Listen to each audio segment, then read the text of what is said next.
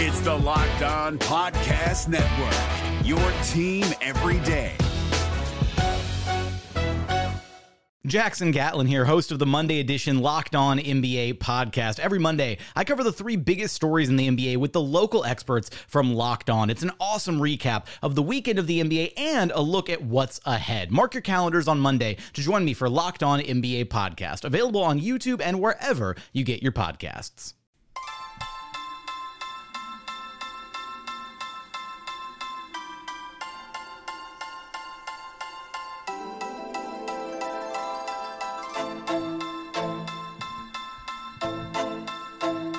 You are Locked On Magic, your daily podcast on the Orlando Magic. Part of the Locked On Podcast Network, your team every day. And you are indeed Locked On Magic. Today is April 30th, 2020. My name is Philip Rossman-Reich. I'm the expert and site editor over at OrlandoMagicDaily.com. You can follow us on Twitter at PhilipRR_OMD.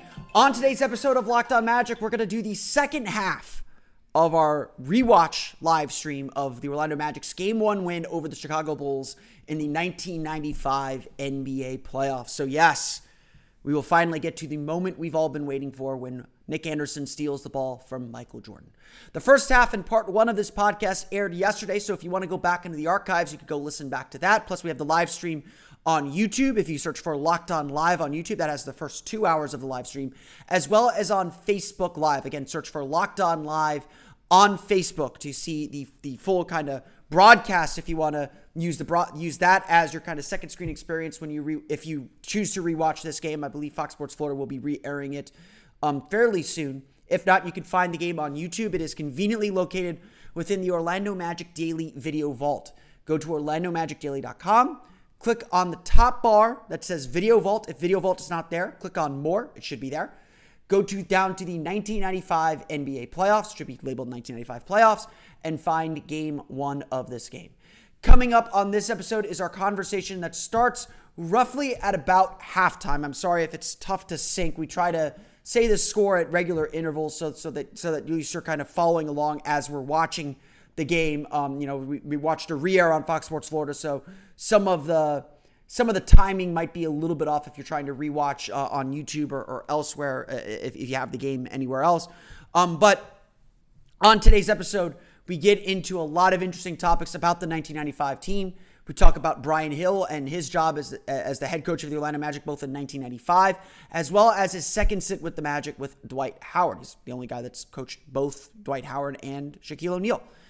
We also talk about, well, Mike D'Antoni did technically, but that's no, Mike D'Antoni. Yeah, Mike D'Antoni did too, I believe. So, maybe there's more guys, but that's neither here nor there. We also talk about Nick Anderson and his ultimate legacy with the Orlando Magic and whether we appreciate him properly for even with how Magic fans appreciate him. And of course, at the very end, we relive the moment we've all been waiting for, and that is the national broadcast premiere of Jurassic Park.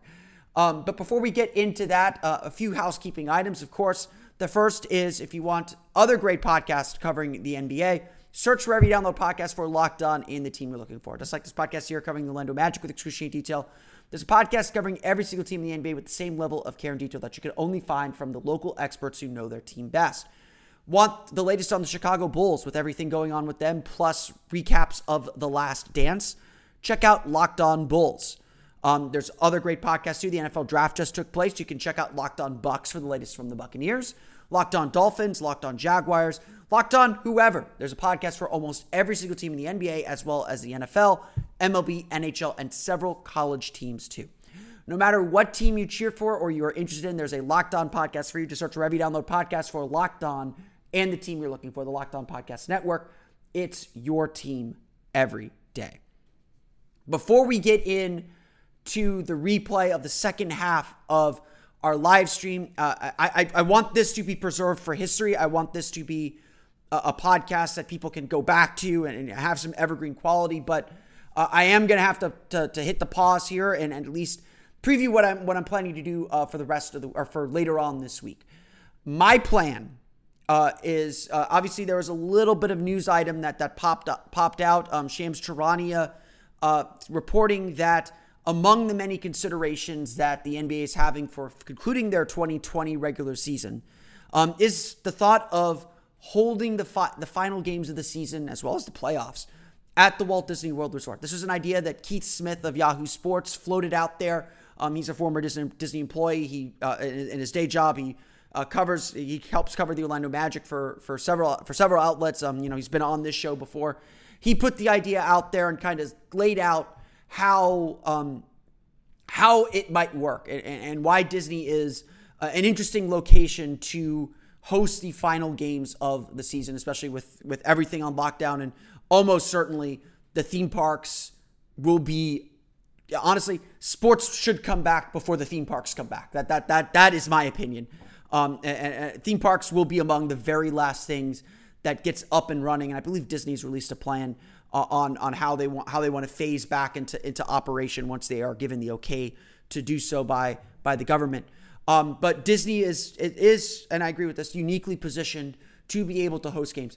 I want to talk about that a whole lot more because while it is an NBA-wide issue, it is certainly one that affects us here in Orlando. It is something that we certainly think about a whole lot more. And like I said, when this thing first happened, when everything started to shut down, and Disney does not shut down. The theme parks, Disney, Universal, they do not shut down unless it is an emergency. Hurricanes, they shut down for a day, maybe two, and then they're back up and running fairly quickly afterward. What's happening over at Disney, what's happening over at Universal, what's happening at SeaWorld, they were a little later than everyone else. What's happening at the theme parks here in Orlando is having a massive effect on our economy. In Orlando, it's gonna be a while to see if we recover, although I've heard, certainly some tourism experts believe that people, really look forward to their Orlando vacation. So Orlando vacations may bounce back quicker than the rest of the tourism industry. But obviously being able to host the NBA and whatever jobs that would create, and however the league has to set that up, is something interesting. I want to talk about that a whole lot more. I want to get deeper into that. And that's what we're going to do probably on the next episode of Locked On Magic, probably tomorrow, as we begin to really discuss the NBA's next steps and we begin to see some concrete movement toward the resumption of the NBA season. But that's enough of that. You're here to hear the second half of our live stream of the Orlando Magic's Game 1 win over the Chicago Bulls. And I'm queuing the music up. We're going to hit a couple ad breaks here, and we will dive right back in to our conversation. Just a reminder, though, before we do that, as it pops into my head, Game 3 of this series will air on Fox Sports Florida on Thursday. Game 5 and Game 6, the two clinching games of that series, will air Saturday. So Thursday at 8 o'clock, Game 3 of the Orlando Magic series versus the Chicago Bulls in 1995 will air on Fox Sports Florida. And then I believe it is at 5:30 on Saturday, Game 5 will air, and 8 o'clock, Game 6 will air in its entirety. If you're relatively young, or if you were young when this series happened, like I was, I do remember this series, but not in vivid detail. It was fun to watch Game 1 again. It was actually the second time I've rewatched that game. I don't really recall Game 3 at all. I mean, my parents made me go to bed early. If you have not watched this series, if you have not watched these games, if you only know the 1995 team through its stories and its lore, I highly recommend watching these games in particular. I highly recommend watching these games on Fox Sports Florida. I want to thank Fox Sports Florida for giving us these Magic Classics, even the ones from the expansion team. It's always fun to go back and watch these games, and I'm hoping, this is the end of the schedule for the Magic Classics. I'm hoping that more Magic Classics are released soon. I'd love to see some games from the 1995 series against the Indiana Pacers. I'd love to see us get into the Heart and Hustle era as well as the T-Mac era in the next wave of games. I imagine that you can schedule out the next 2-3 weeks before the league really gets going. So now, without further ado, cue the music, let's hit the ad break, and let's dive into the second half of the Magic's game against the Chicago Bulls. We're driven by the search for better, but when it comes to hiring, the best way to search for a candidate isn't to search at all. Don't search, match with Indeed. 93% of employers agree Indeed delivers the highest quality matches compared to other job sites, according to a recent Indeed survey. And listeners of this show will get a $75 sponsored job credit to get your jobs more visibility at Indeed.com/podcast. Just go to Indeed.com/podcast right now and support our show by saying you heard about Indeed on this podcast. Indeed.com/podcast. Terms and conditions apply. Need to hire? You need Indeed.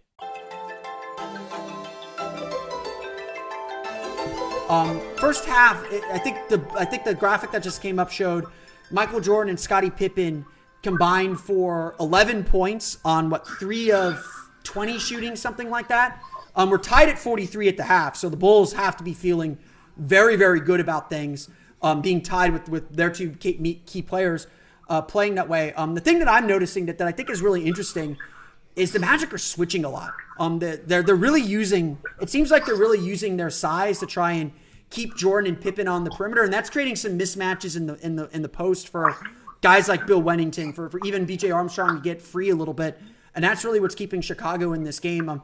We compared and contrasted the offensive styles a little bit, but defensively, it feels like there's a lot of walling the paint. Obviously, there's not as much spacing, so you can kind of congest the lane a little bit.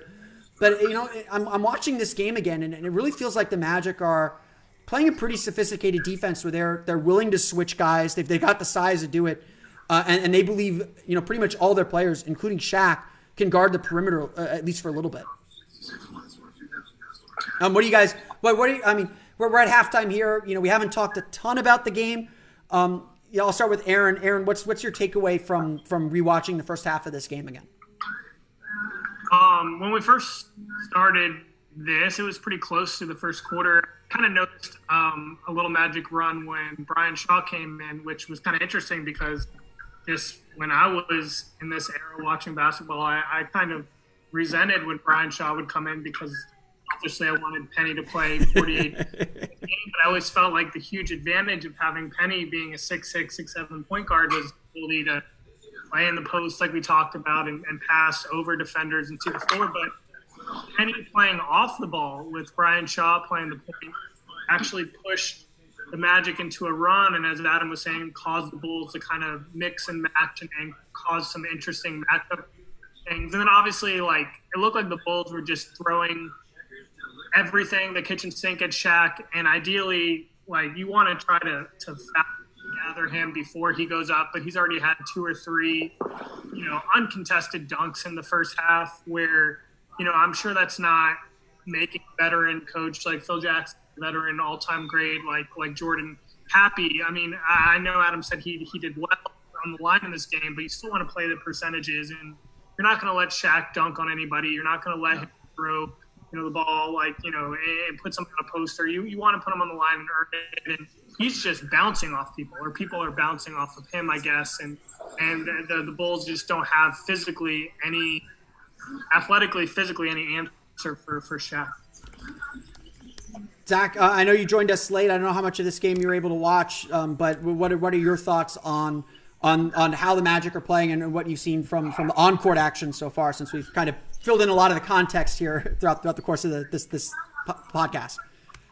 Yeah, I jumped in pretty late in the first half. I got home. But, watching how dominant Shaq was, I mean, they, like you guys all said, they didn't have anybody who could guard him. And Shaq just got whatever he wanted. He was dunking on guys and just doing whatever.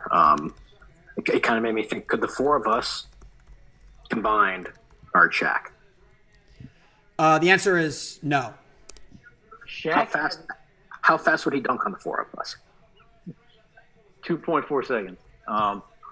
Shaq, and he doesn't show it off yet in this game, but Shaq had he could actually shoot bunny floaters or bunny hook shots from 15 feet out. He had long range on those hook shots. So he wasn't bulldozing you.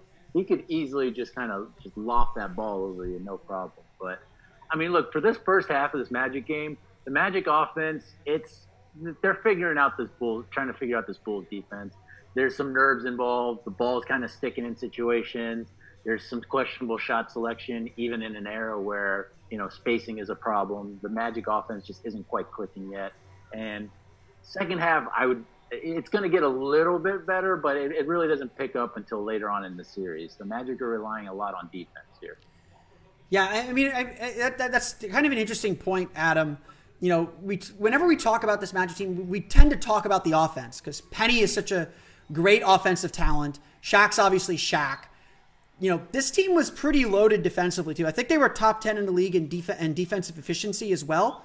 You got a Horace Grant, who's a great defender. Nick Anderson, very underrated defender. I mean, he's 6'6", he's big, so he can deal with Jordan in the post when Jordan tries to post up without necessarily doubling him. I mean, he is a tough guy to cover, or a tough guy defensively to guard players. Donald Royal's a great defender. I mean, famously, Anthony Bowie was the one who's told to defend Penny during his pre-draft workout. This Magic team is, and Shaq's obviously taking up a lot of space in the paint too. This is a pretty good defensive team that, like I said, feels like they're switching a lot, which is much more modern than I remember the first time I rewatched this game. They do a lot of fun things. That's a nice pass. Shaq gotta finish that. Yeah, without knowing it, they're more modern than you think, right? I mean, we talk about how this 95 Magic team is one of the big,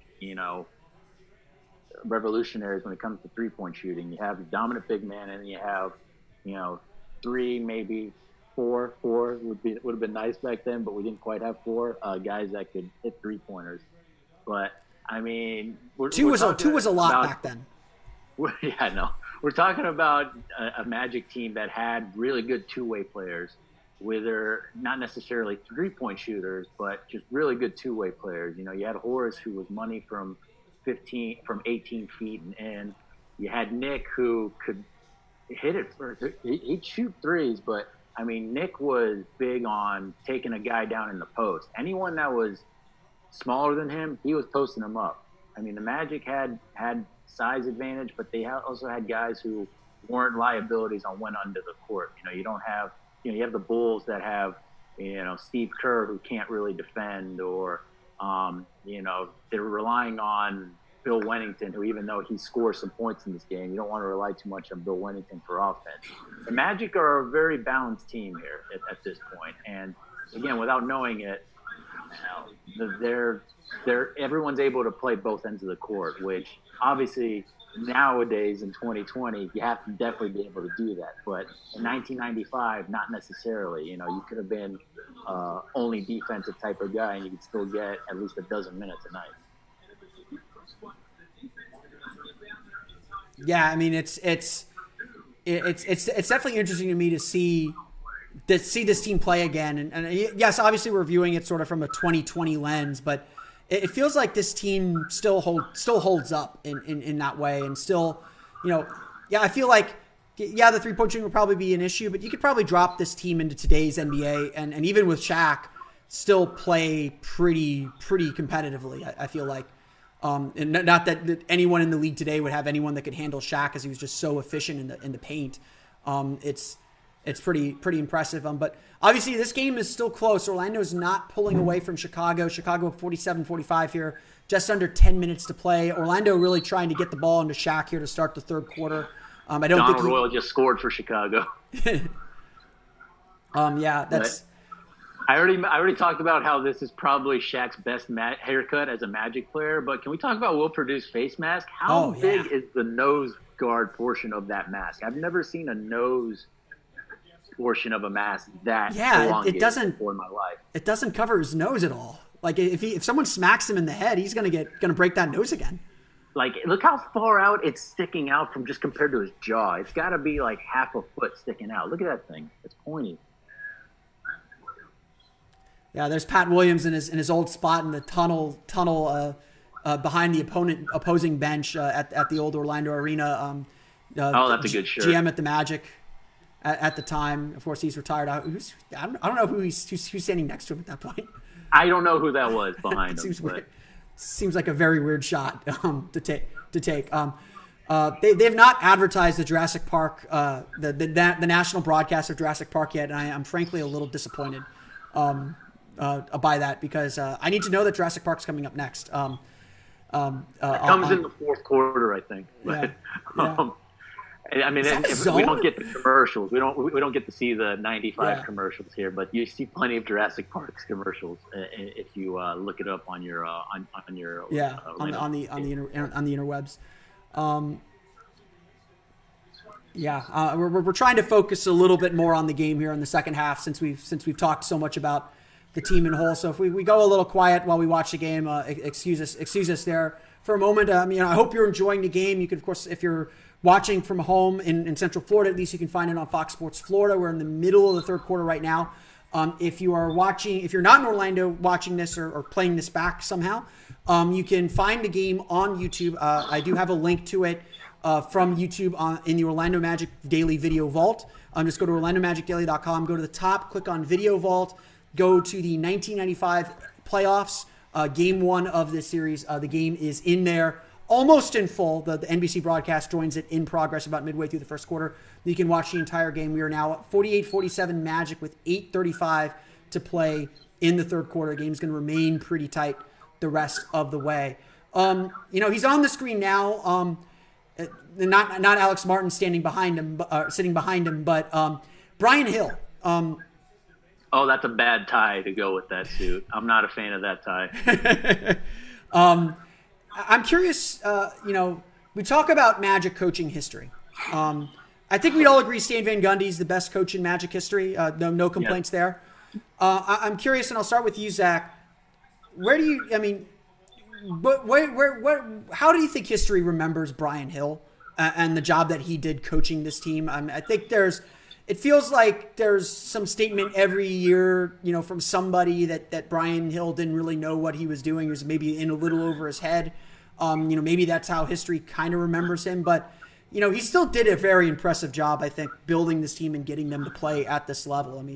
I think the way Brian Hill actually wants to play is how he played in Dwight's rookie year, in those first years with Dwight, which, was not that great, I would say. But ultimately, what's Brian Hill's legacy with the Magic? I think a lot of people will probably It probably depends on the fan, the fan that you're talking to, right? Like if it's you or Adam or somebody who's a real historian with the franchise and has been a fan forever, they're going to look back and think about his first stint. But you're going to get those fans that just think about, oh well, he was the coach in Dwight's first couple of years and they were very mediocre. And, then he didn't really get as much out of that team as Stan Van Gundy was able to, come in and do in his first year. So, but I think that Brian Hill's easily probably the second best coach that this franchise had. It's probably between him and Doc.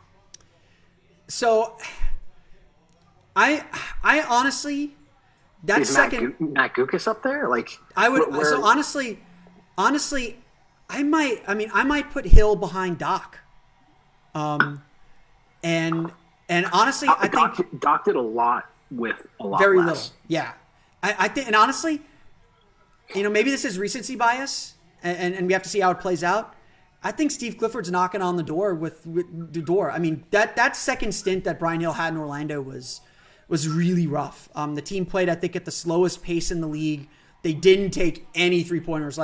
Honestly, you couldn't find, to me, teams that were more opposite than how he handled young Shaq from how he handled young Dwight.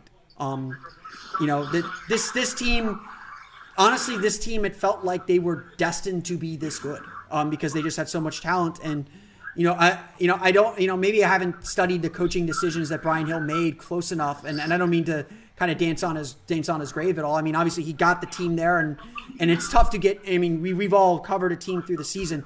It is tough to get a team through the season, no matter how good or bad they are. It is tough to get guys through an 82-game schedule, and any coach that can do it successfully deserves some credit for doing it. Hill obviously unlocked a lot out of this team, but it did seem like in the key series he got out coaching. I don't feel like he ever beat a team because of their coaching. I think Stan Van Gundy beat the Cavs because he was a better coach than what the Cavs had.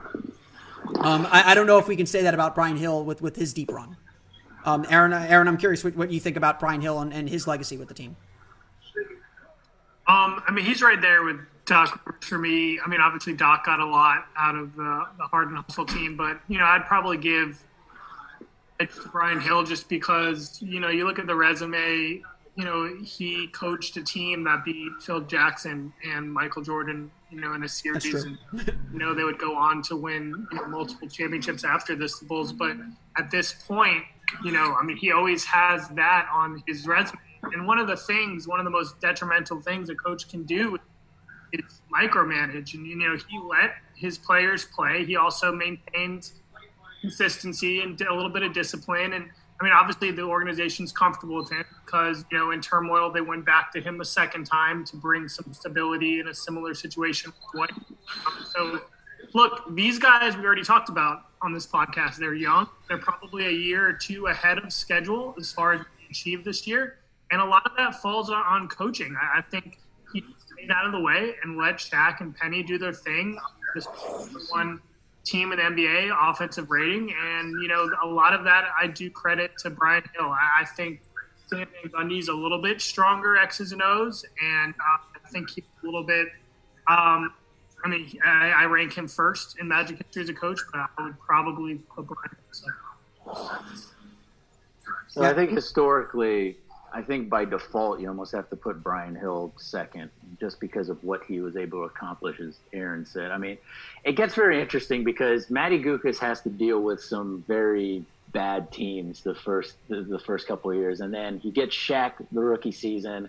They go 41-41. They just barely miss the playoffs. And then Matty loses his job. Brian Hill becomes the head coach. He's got, he gets a second season Shaquille O'Neal of the league. He gets a rookie Penny Hardaway.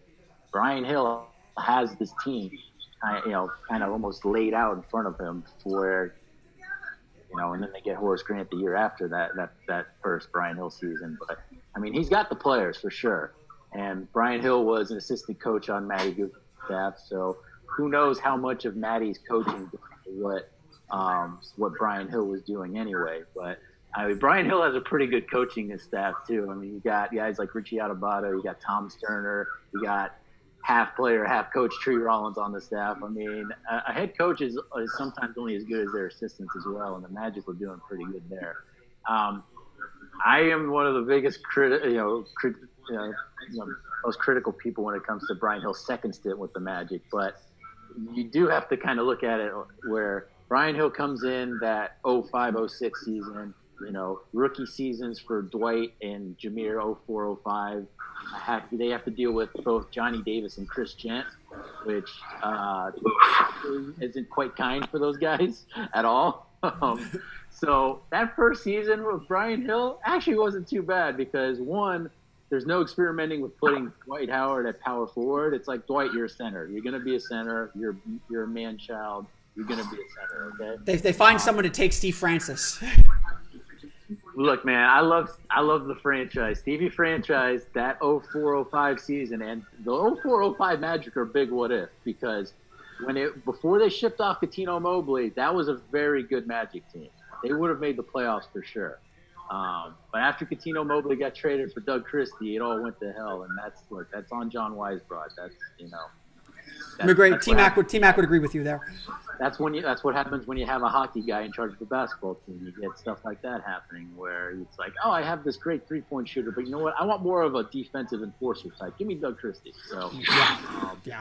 And his bone spurs. But look, Brian Hill.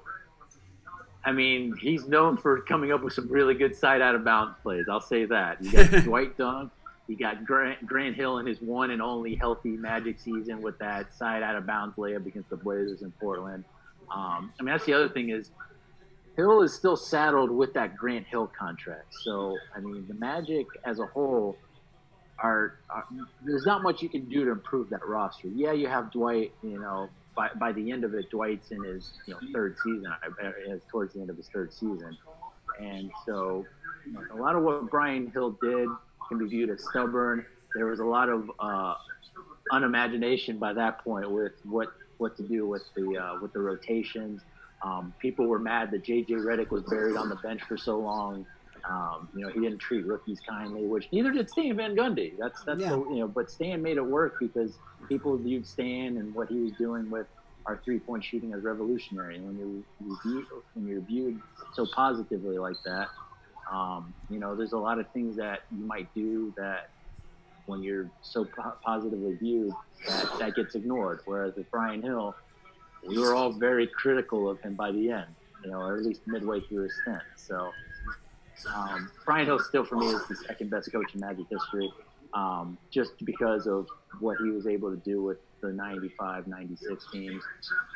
Can you question, I mean, he gets coached by Rudy Tomjanovich. There's no debate on that. He does. But can you question some minute decisions when you get into deep in the playoffs, both Eastern Conference Finals in 96 and NBA Finals in 95? Yeah, but you still got to get there. And he got them there. The Magic as a whole historically have a history of coaches getting teams to overachieve. I can think of Chuck Daly with the 97-98 injury-related Magic, making it to 500. I can think of what Richie Adubato did as interim head coach when Brian Hill got fired with the Magic in the 97 playoffs. You have Doc Rivers with the Hard and Hustle Magic in 99-2000. I mean, there's a history of Magic coaches that were able to get a lot out of a little, be it because of lack of talent or a lot of injury. And that was a long rant, but yeah. Yeah, no. I mean, we talk about this a lot when you're a small market like the Magic and your margin for error is very small.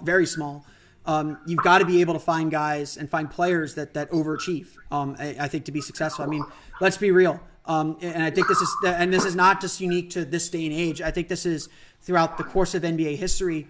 Stars determine everything. Stars want to be in bigger markets. They want to be with the prestige teams. This isn't just a day and age thing. This is all time. Will Chamberlain forced his way from Philadelphia to force his way when the Warriors were moving to San Francisco.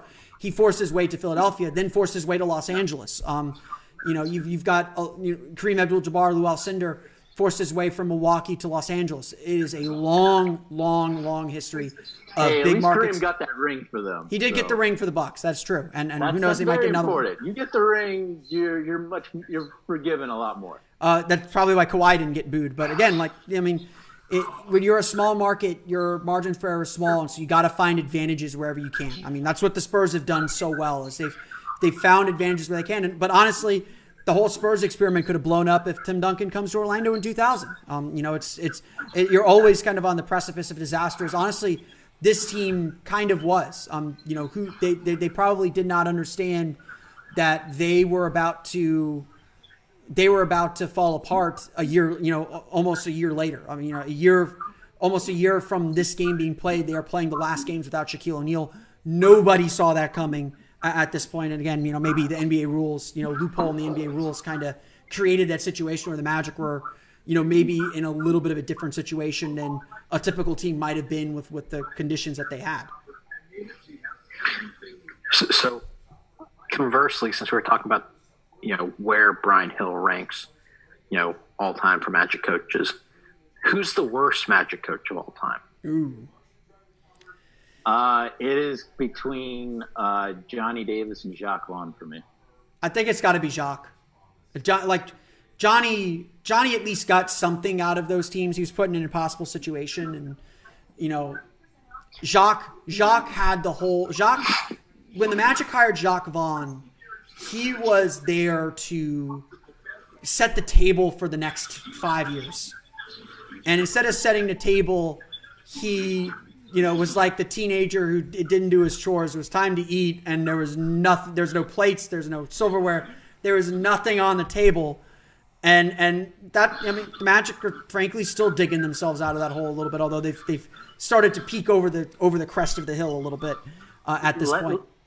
Yeah, let me put it this way. I'm quite glad that Jacques Vaughn is right now the interim head coach of the Brooklyn instead of Kenny Atkinson, because I mean we'll see if we get some actual NBA basketball back this season, and if you get a few regular season games out of it, I'm looking forward to the Magic claiming the 7th seed. I would put it this way too. There's a reason Jacques Vaughn is not being considered for the full-time job at this point. I thought he was. Is he? Oh, I don't know. I would. I don't think he is. No, not with. How some of the names are considered? I think Mark Stein had a list the other day that included Jacques Vaughn as one of the potential candidates. Somebody, one of the bigger national reporters had a list I saw. I have zero doubts about that, but just because you're on the list doesn't mean you're sure. You don't want to cut the legs off your interim head coach before he even coaches a game. You want to give him a little bit of hope. Let's just leave it at that. Aaron, you care to weigh in on worst coach in Magic history? I mean, you guys, you brought up all the suspects. I would maybe, just as an outside of the box suggestion, not because he was a horrible X and O's or basketball guy. Scott Skiles probably for me up there, just because he was such a curmudgeon and just so difficult. He had, on his roster, the beginnings. I mean, they're very, very, very young, but the beginnings of an Oladipo, Harkless, Harris, Vucevic, Fournier. I mean, he had pieces there, and rather than accept who he was as a coach at that point on a rebuilding team and just kind of work with these, he was just saying, get this person out, get that person out, and kind of, who knows what happened behind the scenes with management and with Styles. But obviously there was some angst there because he's gone shortly after, that season that everything is blown up. So, just for maybe the culture and what happened to the team that, set back the roster a couple of years, I would say Skiles probably didn't do the Magic any favors. They started the year really, really well through December, and then that year just it all came collapsing down. And that was kind of that theme with those teams, was they would play well for, a stretch, be it the first half or the second half of the year. And then the other half, they would just be so bad that it wouldn't matter that they played better. The London trip basically broke that Scott Skiles team. And they were already kind of in trouble before it, but the London trip broke that Scott Skiles team. So there's something else that went on with that team that we're never going to really know with them, what – until there's like a tell-all book either from Rob Hennigan or Scott Skiles. Like we're not going to. Who's writing that book? I mean, Adam, are you and I going to sit down and write that book? Who's paying for that book? Who's I don't paying want for to that give Rob book? Hennigan one more penny than he already made. Okay, then it's going to be like a 500-word interview then probably from somebody. We'll leave it. It'll be when Victor Oladipo's career ends, and someone will sneak that question in. It's like leaving Orlando, like what happened there? And he's like, you don't want to know. Wasn't feathery, that's for sure. And it ties with Markelle Fultz as well. But I think in a couple weeks, Showtime's coming out with this documentary about these DC basketball players. So I think Oladipo and Fultz are both going to be in that. But so this Magic game we're watching right now, it's kind of late in the third, and it's literally a seesaw battle. Like Nick's hitting threes, Will Perdue is being very productive. Michael's kind of hitting a few jumpers here. Magic are up 2 with a few minutes left here in the third. I mean, this is literally a close game the whole way. It gets a little bit ugly sometimes with the offense, but just because there's just so much pushing around going on here. But I mean, it's high tension the whole way. Yeah, I mean, the thing, you mentioned that Will Perdue had a really big game, and it feels like the Magic strategy is kind of switch on everything to keep Jordan and Pippen on the perimeter, and it's leaving the paint wide open. Like Perdue is just kind of hovering around the basket, cleaning up every miss that Jordan and Pippen are putting up right now. When the Magic are on their side of the floor, they're dumping the ball into Shaq, and the Bulls just immediately double team. And they're really daring Orlando to shoot them out of it or try interior passes. And, Chicago, we talked about Orlando having length. Chicago has some pretty good length, too, because they're playing Kukoc at the 4. They got Jordan, obviously. They got Pippen, who's one of the best defenders. As long as you're not turning the ball over, you're in good shape, kind of keeping them out in transition, and you can kind of try and muck the lane up a little bit. And so it feels like this is a game one. Game ones of series are very much about feeling each other out. They're trying some things, and it feels like both teams are kind of executing their initial strategy to some success, honestly, on both ends. They're both kind of getting exactly what they want out of it. I have a trivia question for you guys. So which Magic player leads the team in free throw percentage for this series? Highest free throw percentage in this series for the Magic. It's an interesting answer. Aaron, you want to get the first crack at it? I want guesses from all you guys. It's not obvious. Because of what happened later on in the playoffs, I'm going to guess maybe Nick Anderson. I'll let the other two guys guess here. Phil, you can take this one. I was gonna take the $1 answer and go Brooks Thompson, but I somehow don't think that's correct. I'm gonna guess Horace. Nice block. Zach, you wanna throw one in?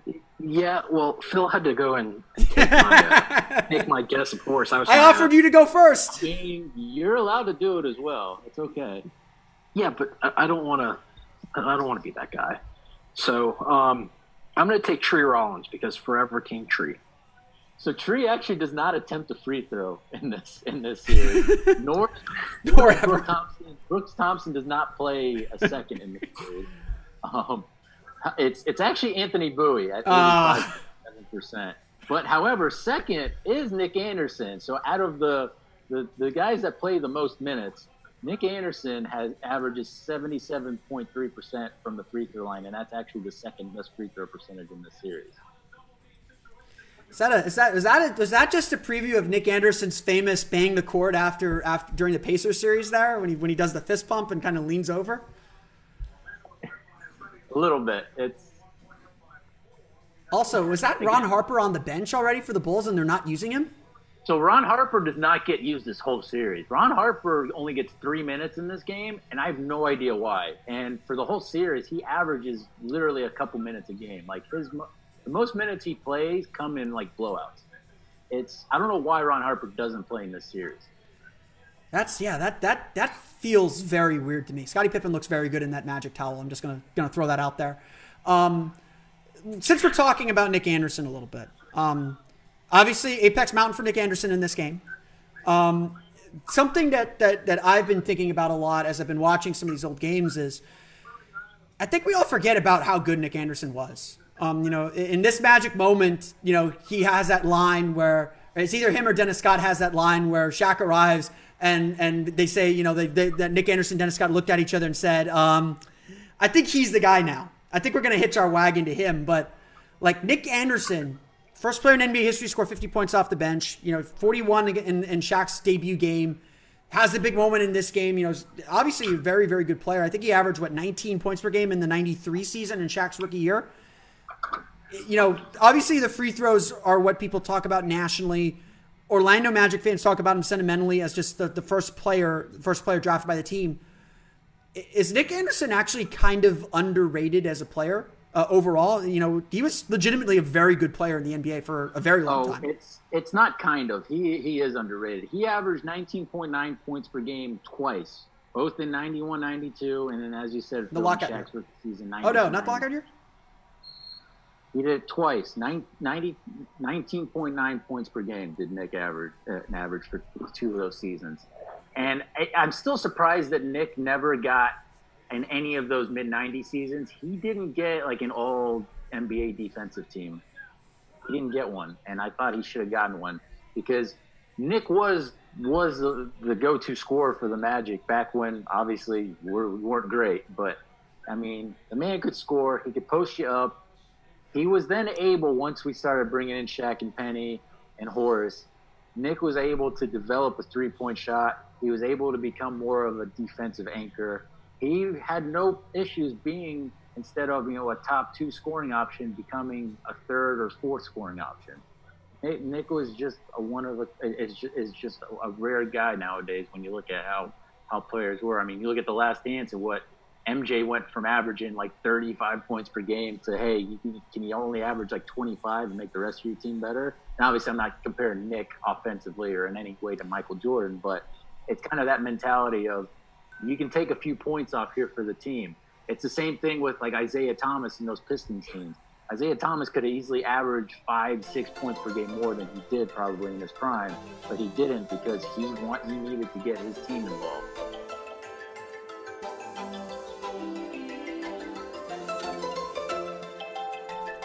We are officially at the end of the third quarter of the game. I hope you're enjoying this conversation. We'll get back to talking about Nick Anderson and whether he's actually quietly underrated in Orlando Magic history. I think this is honestly one of the more fascinating things that we discussed during this game and how we kind of view Nick Anderson. I mean, I think we all come to a lot of the same conclusions and probably got where we were anyway, but when we talk really about who Nick Anderson was as a player, not just beyond the sentimentality.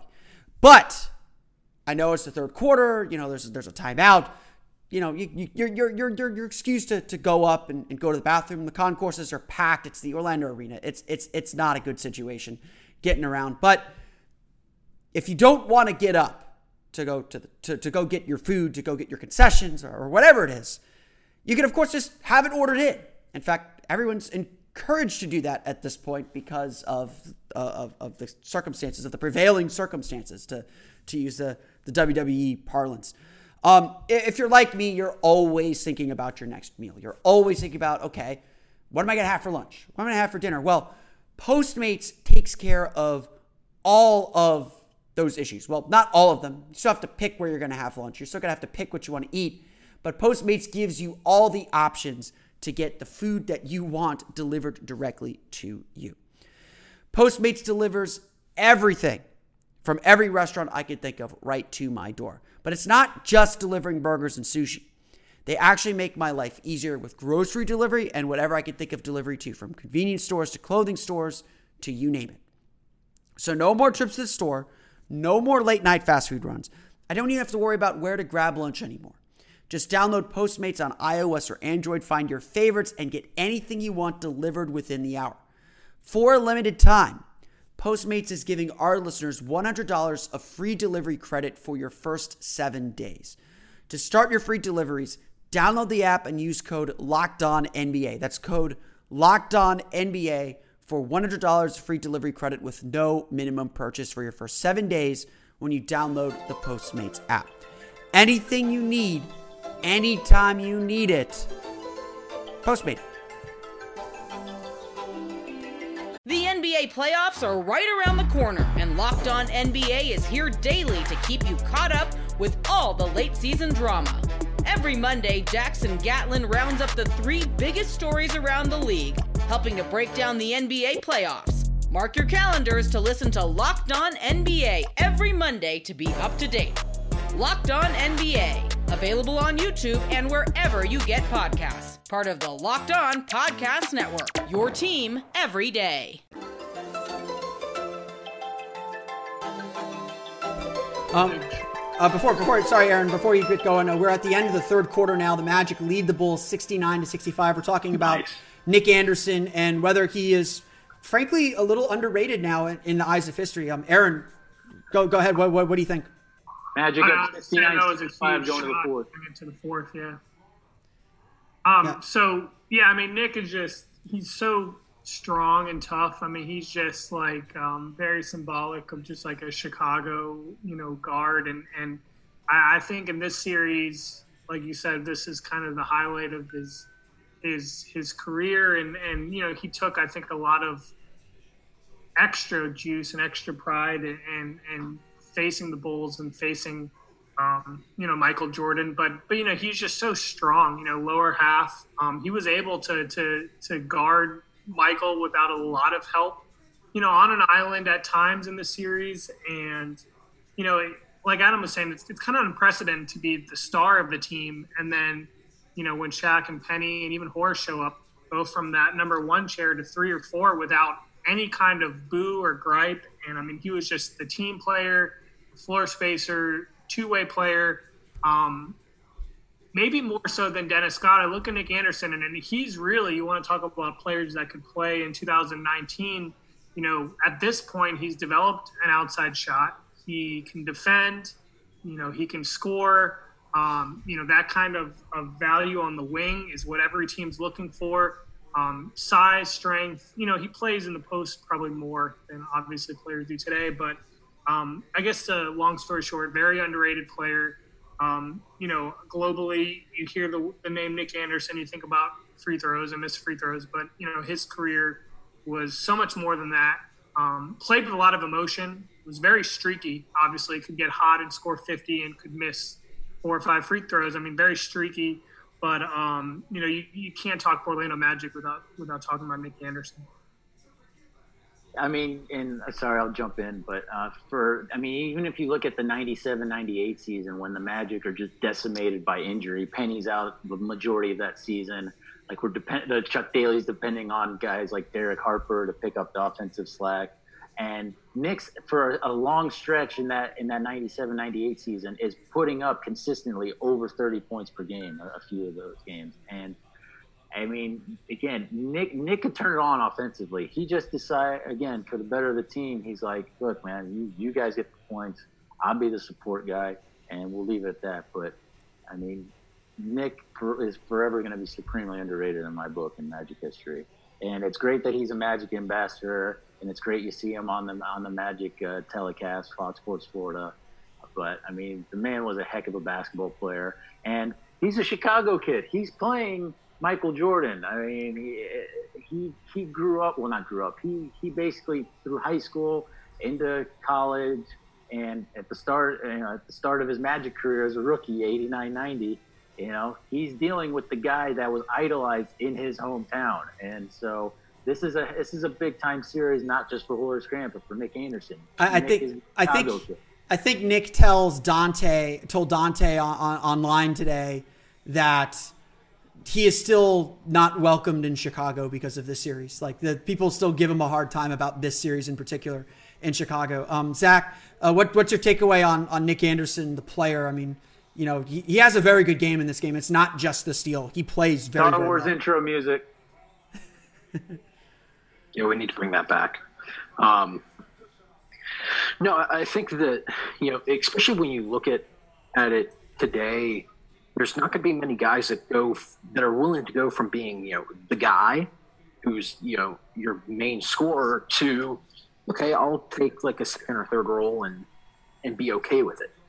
I think that speaks a lot for what Nick Anderson wanted for the team, not just the short term, but the long term also, because he understood that, hey, this is Shaq and Penny's team now. Like, I need to take this back seat. I can still be that veteran leader and still, contribute in important ways. And that's how he developed the game, became such a good defender, and then still was able to make the impact that he did. As you guys have all stated, Adam touching on it, how much he was scoring when Penny was out a couple seasons from now. So, the thing that I wonder now, whenever you talk about Magic players, it always comes back to, like, the top Magic players in franchise history always comes back to Shaq, Dwight, Penny, and T-Mac.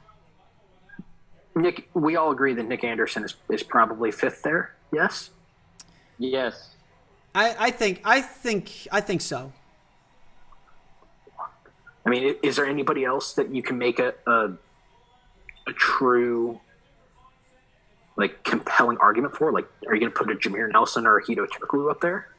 I think Jameer is the closest. Jameer for me. If Aaron? That's the case. I think Hito's a little closer Jameer's got a little bit more longevity, but I think for me, for what Hito did clutch shooting wise, he should have been, he won most improved player, but he should have been an all-star as well in 7-08. Would Daryl get into that conversation? Because, yes, Daryl's averages are kind of skewed because early on in his career, he didn't play very much. But he had a year where he was averaging 15, 16 points per game. He won the awards. He's a sentimental favorite as well. It's interesting that you mentioned that because I did Magic Madness on Twitter just as a kind of, for fun, just to pass the time here during the hiatus, make up for not having the NCAA tournament. And Jameer Nelson beat Nick Anderson. And the question I gave was who you got. It wasn't anything else. And I think some of that was recency bias. For sure. I think a lot of that's recency. I think a lot of it's recency bias. Right. I had Nick Anderson as the top seed in the expansion era rebuild region.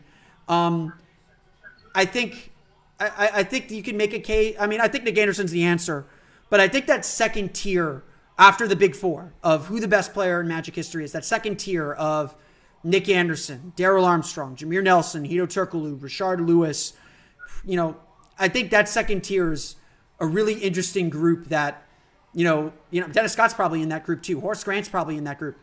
That second tier, I think, is really, really interesting. Aaron, where do you stand on Nick Anderson's place among the Magic greats? Yeah, he's solidly 5 for me. I don't think close because of longevity. He's the franchise's first draft pick, and he was kind of, the young, talented, promising player Shaq and Penny, and then like we've already mentioned, not only does he play well, post Shaq, he has this moment for me that's huge in franchise history when Shaq returns to Orlando for the first time. It was an NBA and NBC, matinee game, and Nick Anderson hits that shot, and that's a huge moment. I mean, you could just see this is a guy. I know he Sacramento late in his career, but this is a career Orlando guy who's now working, for the franchise, even post basketball. He really embraced what the community and what the team's about, and he could play. So, I mean, you got the best in both worlds. You've got an organizational guy, you've got a player, and he could have, after those missed free throws, be traded and asked to be moved, but he stuck around because, of the organization, and it does matter and count for something. So I know had his moments, and so did Turk, but I think for longevity in this case, it does matter. For me, Nick is right there, just outside of obviously those amazing franchise players and all-stars. He's the next guy at number 5. Yeah, I got to come up with a shameless plug here, but I was going to give you permission to do so. For our Penny and Pops podcast, we just did a magical movies on that Magic Lakers game from 97-98, and Nick Anderson whips out the Merton Hakes duck walk twice in that game, and it's an NBA and NBC game. Isaiah Thomas and Bob Costas are on the call. It's a masterful game to watch and just amazing commentary. And again, it's Nick Anderson. He's still getting hated on almost 3 years later for missing those critical free throws in 95. He's still dealing with the psychological issues, which obviously psychology and psychiatry have come a long way since 95, now in 2020. But, it would have been interesting to see with the methods that we have now today, how the rest of his career after the 95 finals would have gone had he had those methods then. Yeah, I mean, undoubtedly that moment with the free throws changed his career in a lot of ways. Not just how he's perceived nationally, but I think it's a testament to the character of Nick Anderson that he has really come to terms with it. He's very open about it. When the Eastern Conference Finals were in Orlando in 2009, Kenny Smith and him joked about it on TNT. They did a whole TNT segment where Smith went to the spot where he hit the game-tying shot that forced overtime in Game 1 that Nick Anderson left the door open for, and Anderson was very good-natured about it. He obviously talked a lot about it in this Magic moment, which if you haven't seen this match, honestly, watching this game again and talking with you guys, I want to go back and watch this Magic moment again. I think there's so much in that documentary and in that story that that really draws out what made this team special and what this moment in time was like, both in the NBA. I mean, I think what's really interesting is as I'm watching The Last Dance, how all these different documentaries that ESPN's already put out in the 30 for 30 universe intersect with The Last Dance, whether it's this Magic moment, whether it's the Bad Boys, whether it's even Winning Time, intersect with The Last Dance in very significant ways. And, you can watch all of them and get a real good piece and part of NBA history together. Just to update where we're at in the game, it's 76-72 Magic with about 9 minutes to play in the fourth quarter. Orlando and Chicago in a big battle. The benches are kind of in right now. We got Tree Rollins getting his last stint as Brian Hill tries to steal some minutes for Shaq on the bench. Shaq's actually about to check in. Michael Jordan's on the bench as Phil Jackson tries to steal some rest. I mean, these are in a playoff game. These are big minutes. These are the minutes that decide whether a game becomes a blowout or not. As the Stars try to get a little bit of a breather before coming back in. We talked about Ron Harper. Ron Harper's in the game. That could prove to be big, or it may not be. We'll find out here together. If you're not watching, if you're in Central Florida, you can watch the game on Fox Sports Florida. If you're watching a replay of this, you're outside Central Florida, you can find the game on YouTube. It is in there in full. Just search for the 1995 Magic Bulls Eastern Conference Playoffs Game 1. Or you can go to OrlandoMagicDaily.com. We have it in the video vault. Just go on the top, search for the video vault, and click on the 1985 playoffs when you get there to find all the YouTube clips. I put them all in one spot for you as well. This game. That was a makeup call. Back then. Yeah. So this.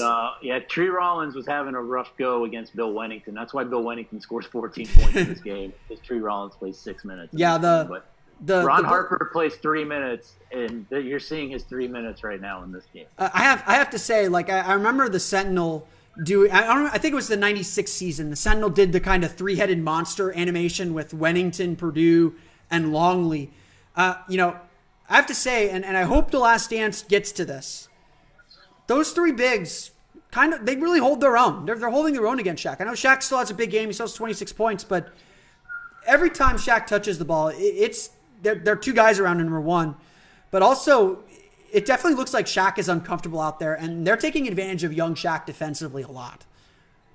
Luke Longley in particular is underrated physically when it comes to how he defends Shaq. Again, Shaq's going to get his numbers in this series, but Shaq has to work for it. And you're right, Phil. Yeah, Shaq's trying to figure it out here in this game one. Right. I mean, what do you guys, Zach and Aaron, what are you guys seeing from how the Bulls are defending Shaq in this game?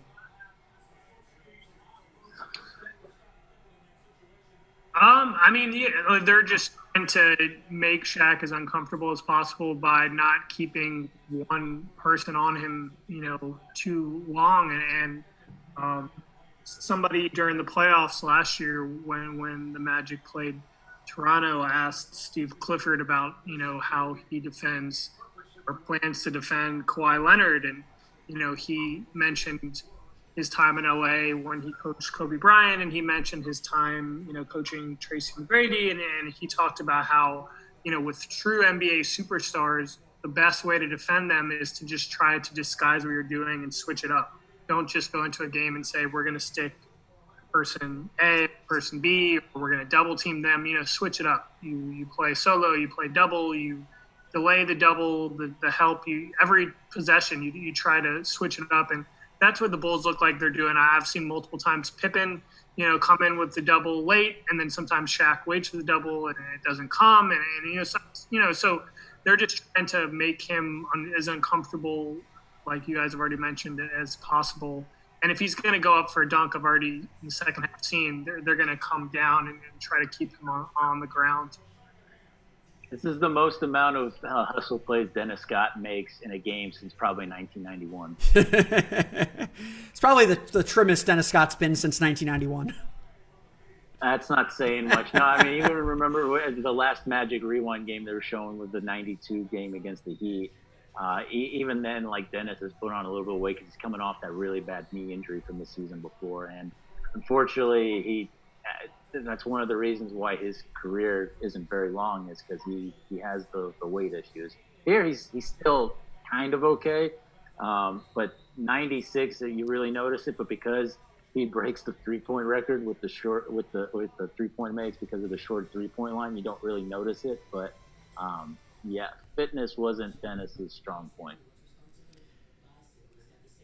No, it was not. But Dennis, Dennis Scott deserves our appreciation. I think one of the all-time fan favorite players in Magic history, without doubt. I think people still appreciate Dennis. I know he lives in Atlanta and does the NBA TV stuff, but I know anytime he's in Orlando, everyone definitely loves him for that, and loves him in his time in Orlando.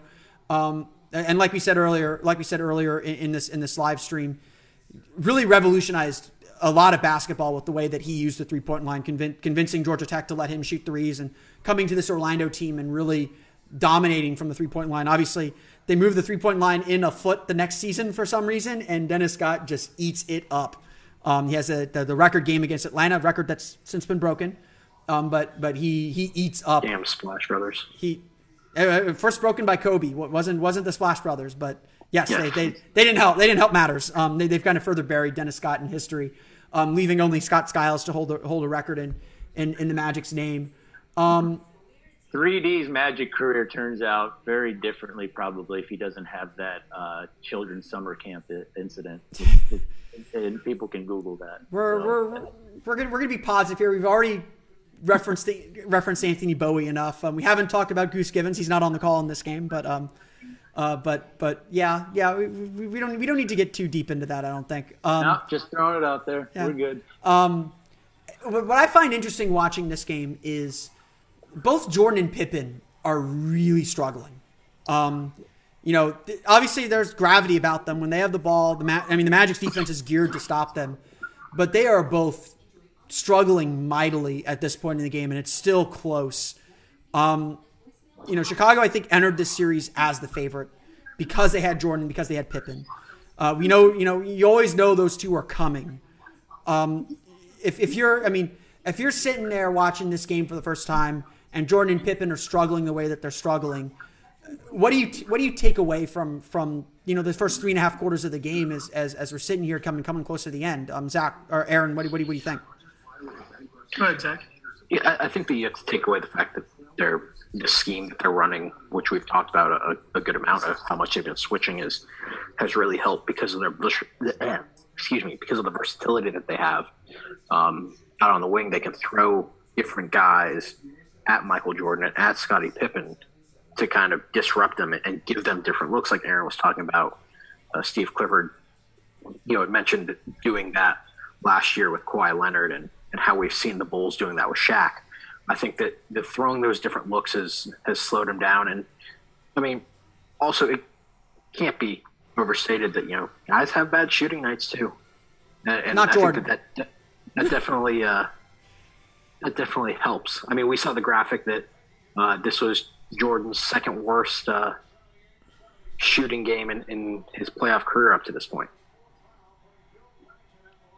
Yeah, Michael's going to make a few more shots here in this fourth quarter, but it's pretty ugly for him. Well, I guess the one thing is it's a very, very close game with both of them still shooting. So that's why the Bulls still feeling pretty good after this game one, and that's why the Magic end up losing game two at home as well, along with Jordan not doing the jersey switch from 45 to 23. But both of them, both Pippen and Jordan, shoot terribly. And they almost win this game one. And so, if you're a Bulls fan or if you're the Bulls coaching staff or player, you're not feeling too bad after, what happens in game one, because you know that it's highly unlikely that both Jordan and Pippen are going to struggle this mightily the next game. And so, again, it's a tie game 78-78 with 6:30 to go in regulation. And it's, Jordan's about to get going here a little bit, I think. But, the Magic, you got to credit their defense. Again, the Magic aren't performing well offensively at all by their standards. They've got, they're throwing Nick Anderson, Anthony Bowie, Donald Royal, maybe a little bit of Penny, a little bit of 3D, a little bit of Horace. Pretty much anybody at Michael Jordan, anybody that's not Shaq, basically, they were throwing at him. We are at 32 now, 33 total turnovers in this game midway through the fourth quarter. Chicago with 18. This is a sloppy game, but this feels very much like a heavyweight fight. Like, these two teams know this is going to be a battle from the very beginning, and it is they're not maybe not coming out guns a-blazing, but they are putting some body shots on each other just to see if there's weaknesses in the defense to start this series off. And obviously we know how this series turns out. It's a 6-game series. The Magic win 4-2, and it is as close as a 6-game series can be, I feel like.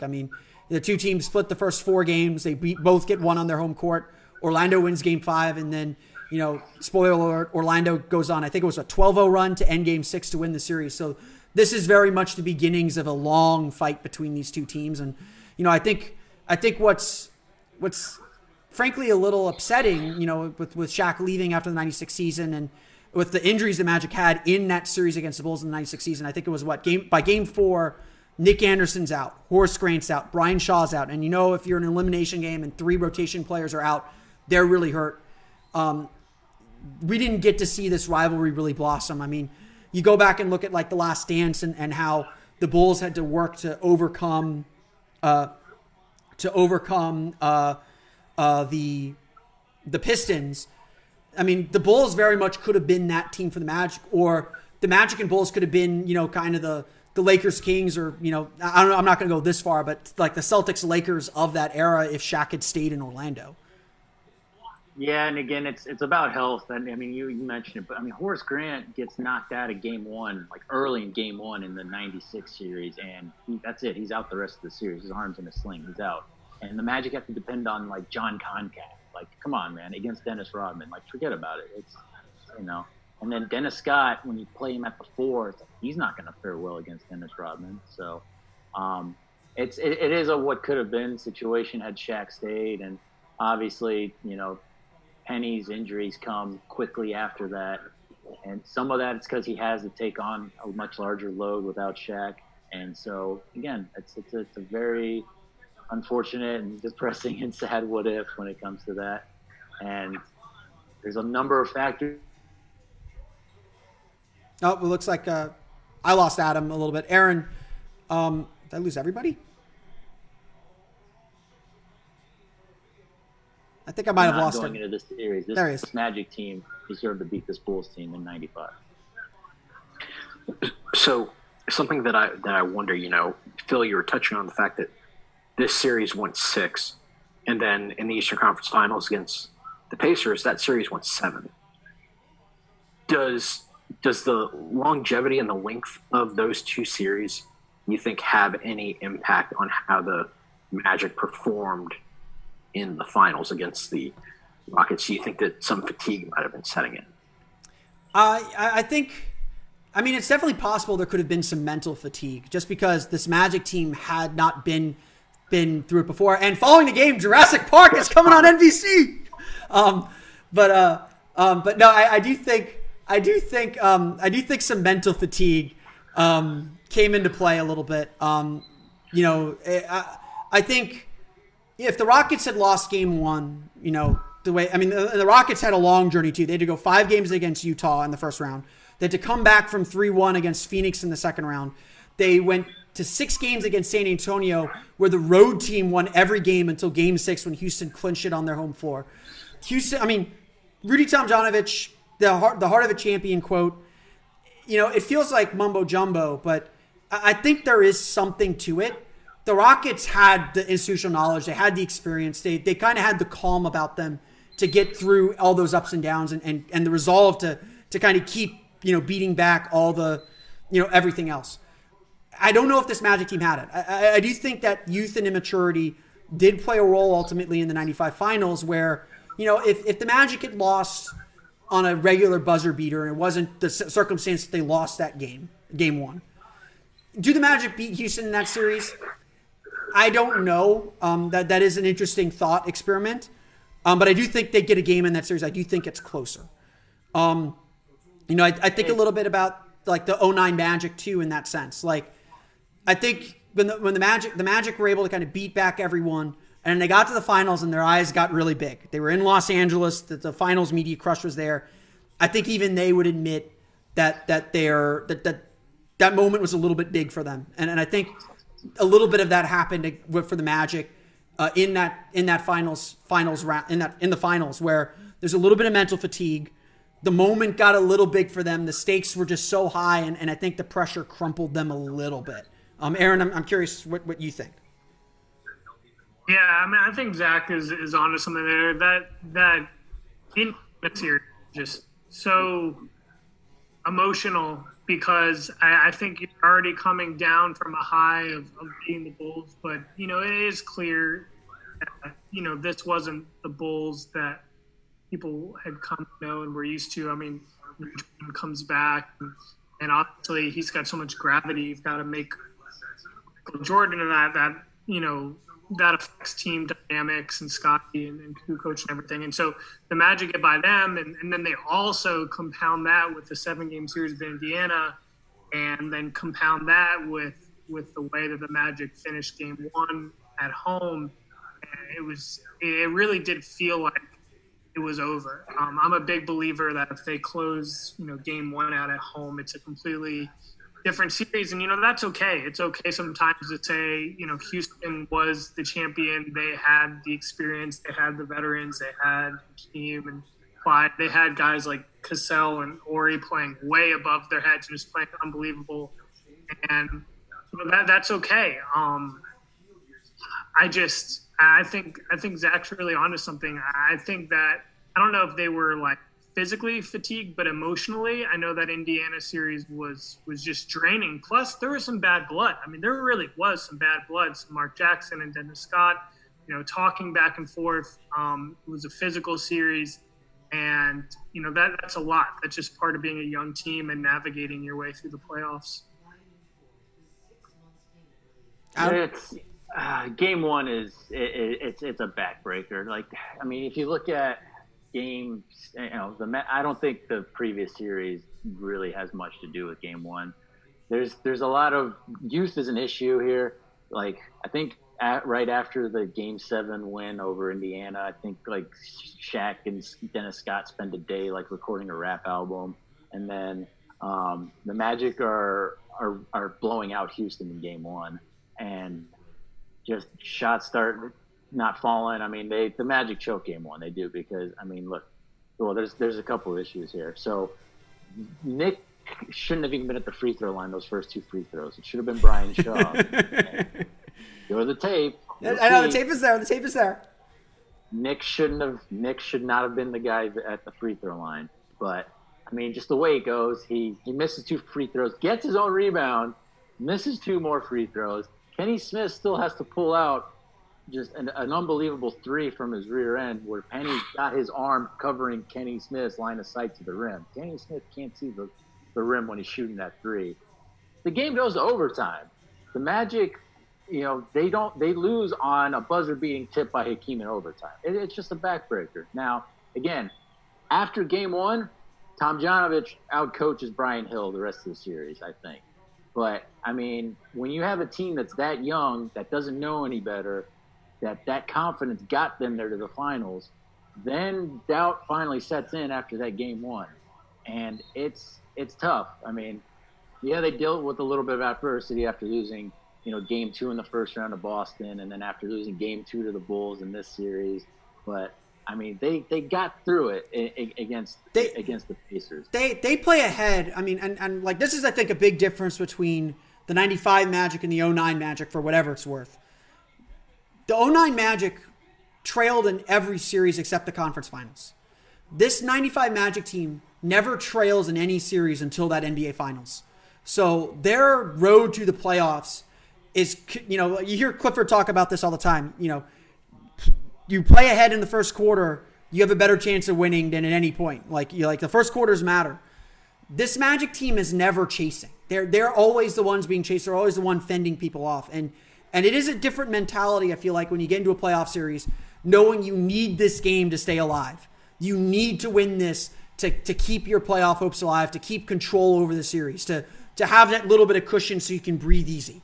The 09 Magic never had that. They had to play out of their minds to really hold on to things. And, even in the conference finals, LeBron was always there. I mean, the other team had the best player, so you always had to be cognizant of him. I mean, I think you can argue in this series that Shaq was the better player at the time than Michael Jordan. That Shaq was the best player in the series at the time because Jordan was still kind of working himself back. This Magic team was never chasing. They were always in the lead. And so, maybe they didn't know how to reach down into that kind of desperate energy that you need to succeed. Whereas, like Houston, they spent this entire postseason, this entire season after acquiring Clyde Drexler, playing like madmen to get back into the finals and get back to the championship. They're down 3-1, and they came back. So they had that confidence that they could play from behind and then the championship will to play from ahead that this Magic team just hadn't developed or hadn't experienced yet. Also in game two of 09, Pau Gasol gets away with a goaltend on the Courtney Lee shot at the end, but we'll if we're gonna how BS is that foul on Horace on that block? That was not a good call. Penny just hit 3 free throws, and then Wennington gets 2 free throws. Magic are up 2 with about 3 minutes left. It's getting into gut check. Yeah, we are getting close to the moment. Dennis Scott pull up jumper, man. Oh man, that's a bad shot, but he made it. I mean, we're getting close to the moment where we should just kind of go straight to play-by-play. We're 3 minutes left in the game. Yeah, let's do it. I always find when I'm watching these games, watching games back that I've already seen, and I know there's like a big moment coming, like thinking to myself, is this the moment? Is this when it happens? Like I remember watching the replay of the Magic's opening night win over the Cavs, and the Markelle Fultz dunk is about to happen. And I'm just like, is this where the Markelle Fultz dunk happens? I want to make sure I'm like in my seat to watch it. I've watched some classic games now since the hiatus began, and it's actually, I find it a lot of fun to watch these games back, even when you know what's going to happen, and kind of catch these moments. This literally could have been the Bill Wennington game. It really could have been. But it wasn't. It's the Nick Anderson game, and it always will be. Jordan wearing 45 is always going to be weird. Jeez, Jordan. God, this 3D ISO is terrible. He bricks this over a double team. Like, terrible shot selection from ISO Dennis Scott. And Jordan just ties the game. Jordan, 2 minutes left in the game. The Magic and the Bulls tied at 86. Jordan, I really have enjoyed. I've watched some classic Jordan games over the last few days as Penny hits the turnaround fadeaway. Jordan, there's just always this energy around Jordan. It's incredible to watch. Bulls now have the ball, 1:42 to play, 88-86 Orlando. It's a heavy die to Jordan right now. That's for sure. How are you supposed to guard Penny taking that post-up fadeaway? You couldn't unless you were Scottie Pippen. That's why they had to put Scottie on him. Why didn't they start Scottie on him? Like you're gonna have MJ on Anderson. Just put BJ on Dennis Scott. Dennis Scott's not moving around. He's not doing anything to hurt you. I mean, there's that no chill from the game ops. Hey, Jurassic Park's coming up, guys. Jurassic Park's up next. Oh, MJ missed a free throw. I forgot about that. God. If I were Skip Bayless, I'd be saying how MJ is a choke artist right now, and clearly Magic Johnson's still the best player of all time.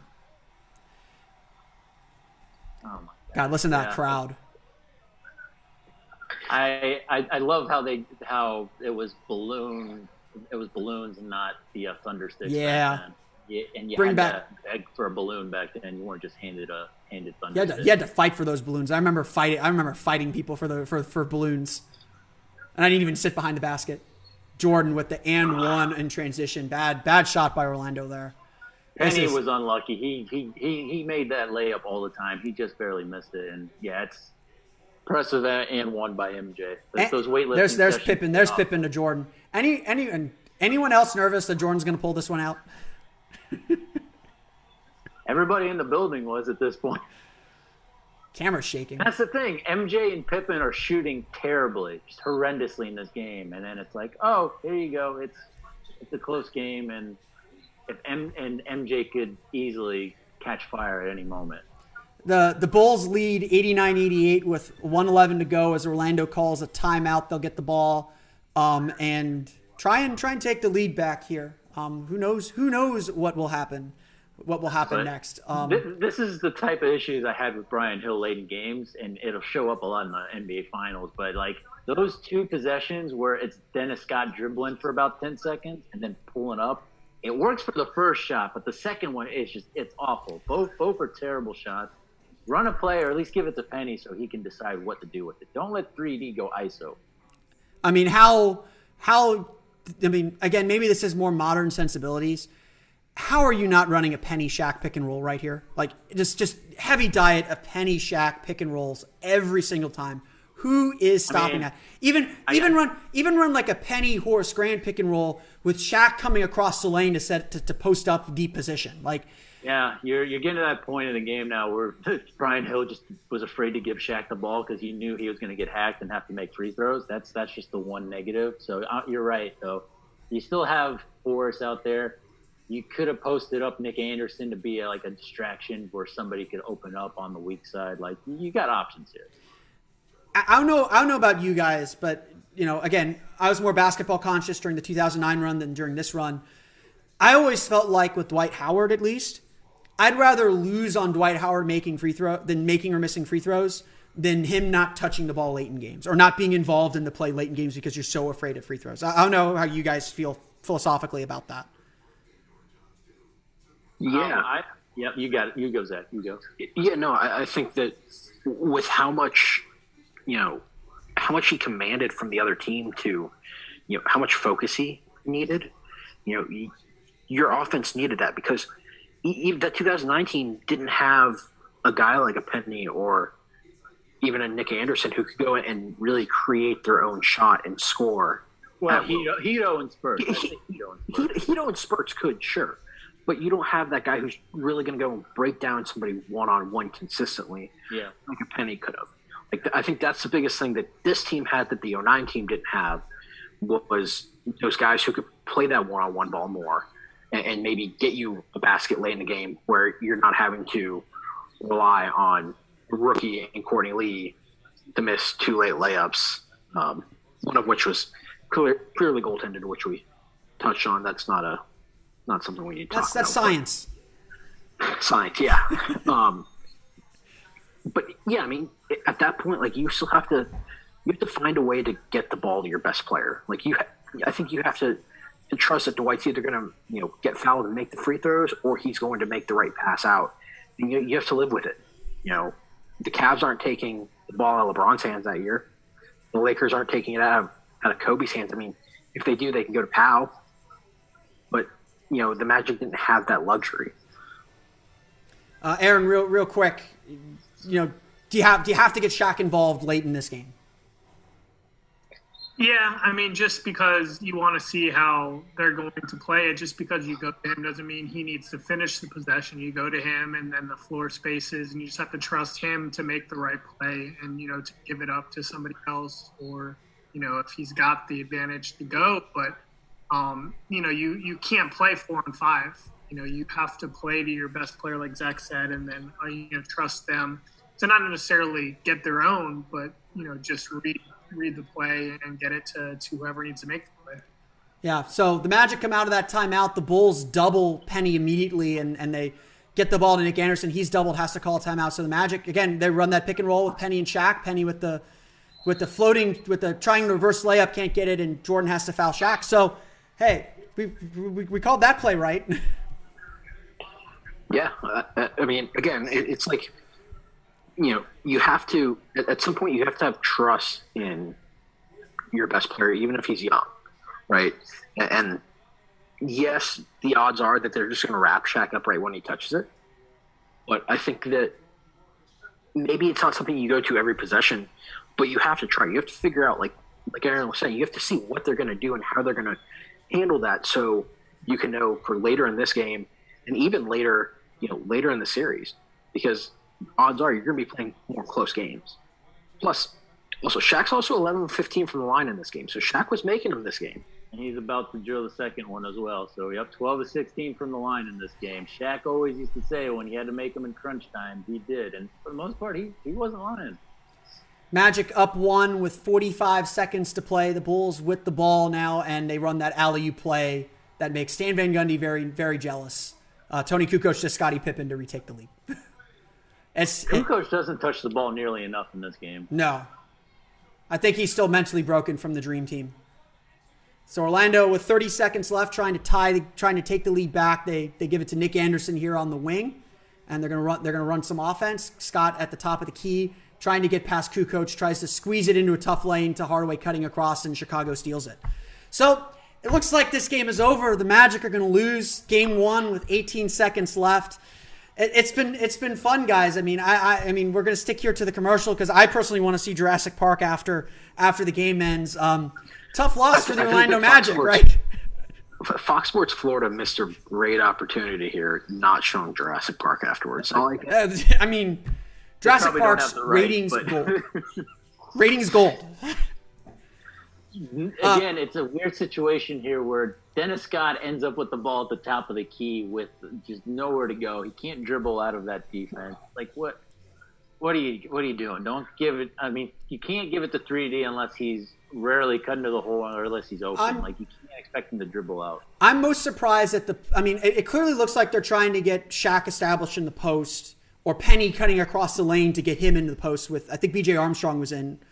But I'm surprised they gave the ball to Nick Anderson to kind of operate the offense. I mean, if anything, Penny's got to be the one directing traffic. Nick was trying to post up MJ on that play, but MJ just was not giving him any ground, and that's when it just all fell apart.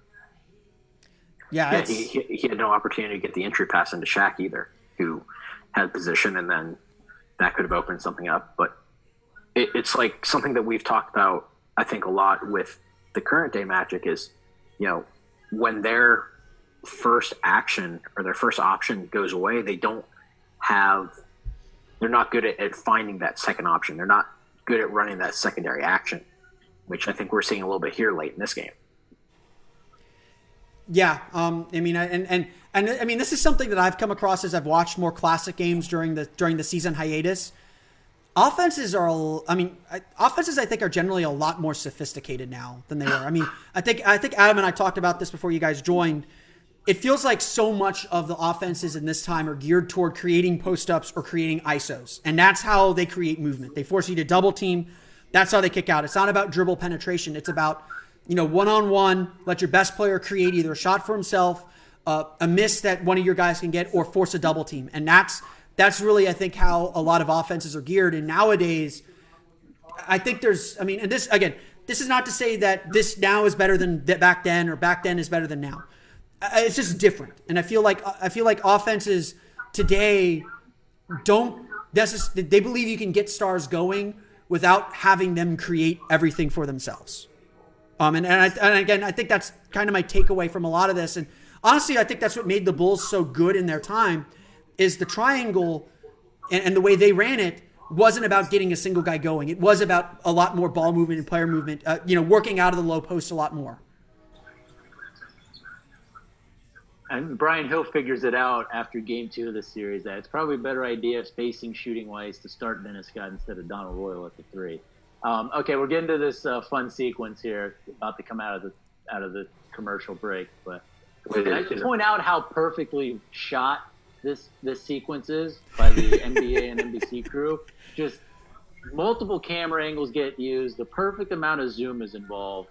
It's one of the best, I think, just shot plays live in the moment. And there's Daryl Armstrong in a not so colorful suit. The tan suit that he would wear the rest of the playoffs. All right, here we go. It wasn't the canary yellow suit. No. But this one, he's matching with Brian Hill. Oh, Nick, don't reach.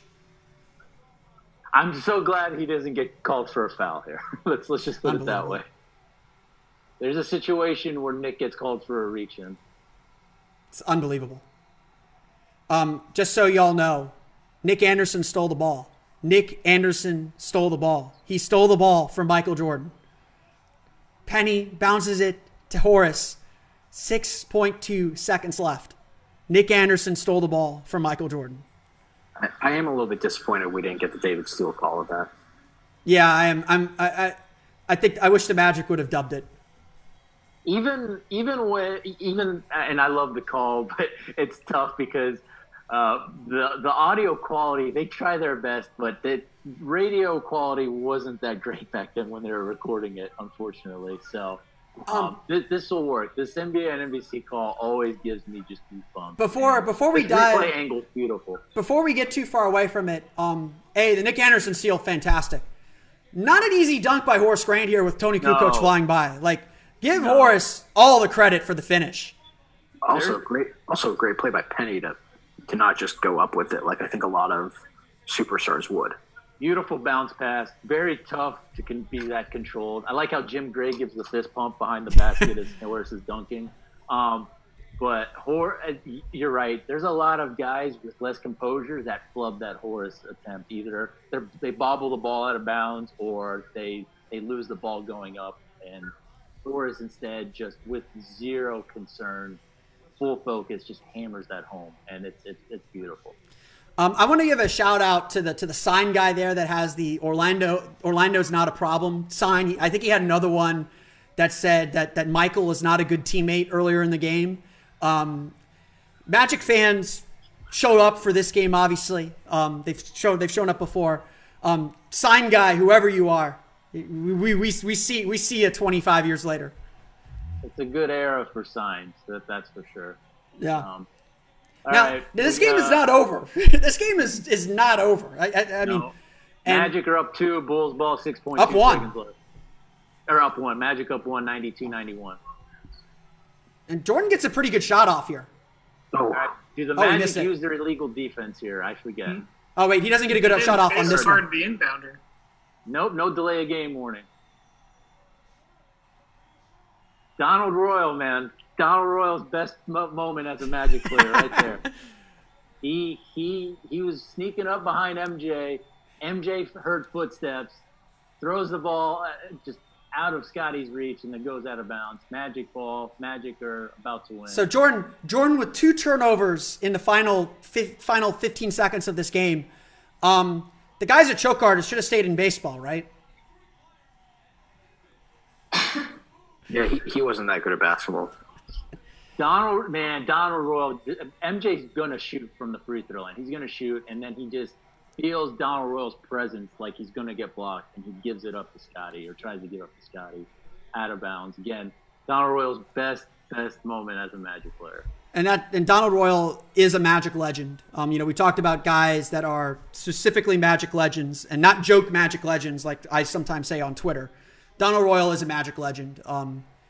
We need Donald Royal to come back home. They need to get Donald Royal on broadcast one day or something. 8/10 of a second left. The game's still not over technically. No, it's not. And I was wrong with the sequencing. Michael actually gets a pretty good shot off here to nearly tie the game. 8/10 of a second left. Orlando's up 94-91 now. They're up 3 in game 1 of the 1995 Eastern Conference semifinals. Jordan has turned the ball over twice in the last 15 seconds. And the Magic just have to hold on and contest the shot here. So Penny's made both his free throws, right? So the Magic are up 94-91, 0.8, you already said. Should Penny have missed the second free throw on purpose to possibly make time run out, or did the Bulls get the timeout off with like 0.3 left? I don't think it matters at this point. Well, hey, 0.8, you can get a shot. Now they don't. He can. And I had my sequencing wrong. I think Jordan has a near game winner in another game. I get my Jordan game. Jordan's had so many good games against Orlando, I get him confused. But the Orlando Magic have defeated the Chicago Bulls 94-91. Nick Anderson has once again successfully stolen the ball from Michael Jordan. And we've all enjoyed, I hope everyone's enjoyed what is, we talked about this earlier. What is possibly the best game in Magic history? Certainly one of the most memorable moments in Magic history. Final thoughts. Let's go around the table. Zach, final thoughts. Yeah, I think that was obviously a great win to go back and get to watch again. And, we see, I think we get a little bit of what this team could have really been had everyone stayed healthy and had Shaq stayed. Because, it's like you guys have touched on before, this could have been the next big rivalry, not only in the Eastern Conference, but in the NBA as a whole. So, and then you get Horace Grant coming in and making a huge play against his former team, and sources can't confirm, but he might have said they were straight up bitches after the game. I don't think he did. I don't think he did that till after Game 6, and I think he regretted it afterward. He might have told Phil Jackson that, but one of my takeaways real quick is, again, OG fat stuff is the best stuff. He was so big that he could simultaneously hug Shaq, Nick, and Penny at that final buzzer. Big stuff wingspan. I think Weltman and Hammond would have actually considered that big stuff. Aaron, final thoughts before we sign off here. Yeah, I would be remiss if I was on here. I didn't share the story. So in '92, when the Magic had their first overall pick, at that point, I was such a huge college basketball fan. That's why I got into basketball. And, I was just obsessed with Duke. And so I literally, my parents will confirm this, cried like big tears when the Magic did not draft Christian Laettner. Now, I was 10 years old, right? So I had not watched a whole lot of LSU basketball, and I had literally never heard of the human that was called Shaquille O'Neal. All I knew was that Christian Laettner just destroyed it at Duke, played on the Dream Team, and here was my favorite team that passed on him to draft, Shaquille O'Neal. And obviously, I became obsessed, and it worked out. And I guess that's my one takeaway from this, watching Scotty and Michael, is thinking how interesting it would have been if the Dream Team, the one college player they picked late for Shaq, and that was kind of questionable at the time. I mean, it was 50-50. How interesting, they didn't need him, but how interesting would the Dream Team have been with all of those personalities, Chuck and Magic and Jordan and Bird, if you throw in Shaquille O'Neal as well, to that team, I think the stories would have been even more incredible. So that's pretty cool to think about. But this whole series, I mean, for me, again, I'll finish with this. In middle school, this was just peak Magic fandom. There was nothing cooler in 6th or 7th grade than wearing an Orlando Magic jersey to school, and watching this with you guys just brought back so many really good memories. So yeah. I was 3 when this game happened, so I don't remember it. I wasn't even in Florida yet, actually.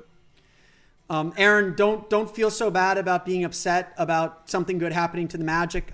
In the 1993 NBA draft lottery, we were all watching the draft lottery at my house. I was 5 years old, or I was 4, going to be 5 in the summer, and I was crying because I didn't understand why my family were cheering when all the other teams' logos came up, because I didn't understand that the lottery meant that those teams coming up meant the Magic were jumping everyone to get the number 1 pick in the draft, and I didn't understand it at all. And so I was crying like, why aren't you cheering for the Magic? Why aren't you cheering for the Magic? Obviously a very happy day that I did not enjoy because I was too young and silly to know otherwise. My big takeaway, and we hinted at it, and obviously we're watching this from a 2020 perspective, but my big takeaway is just, and I found this way every time I watch Shaq play the Bulls, especially because of Michael Jordan. I feel like both the Bulls and the Magic were so far ahead of their time in how they played and how they wanted to attack teams. They were really unique compared to most of the other teams in the league. The Pacers, I think, were coming up with Reggie Miller a little bit, trying to use the 3-point line and use a guard in that way. But yes, the offense is a little more compressed and they aren't using the 3-point line, but I'm always amazed watching Jordan, especially how modern his game looks and how you could really put him in any time period, and I think he would be successful. And even watching the Magic, how much Shaq kind of spun the league forward. And I think, yes, we're watching this from a 2020 perspective, but we can see the hints of what the league is going to become, even 10, 15, 20 years down the road in the way that these guys play. I want to thank you all. Thank you guys for joining us for rewatching this game. This will be archived. I'm going to put this in the podcast. So no matter whether you're watching it today on April 28th, 2020, or watching it at some point in the future, hopefully this running commentary and something that we provided will give some historical context or add some value to rewatching one of the greatest games in Magic history, one of the greatest moments in Magic history, and a moment that, yes, we will probably be seeing occur on The Last Dance. So it is something that does ring true and play an important role in the story of the greatest player of all time and a player that obviously resonates well beyond his years. I want to give you guys a chance to promote your stuff and tell everyone where you can find you. So Zach, I'll start with you since you were the last one in here.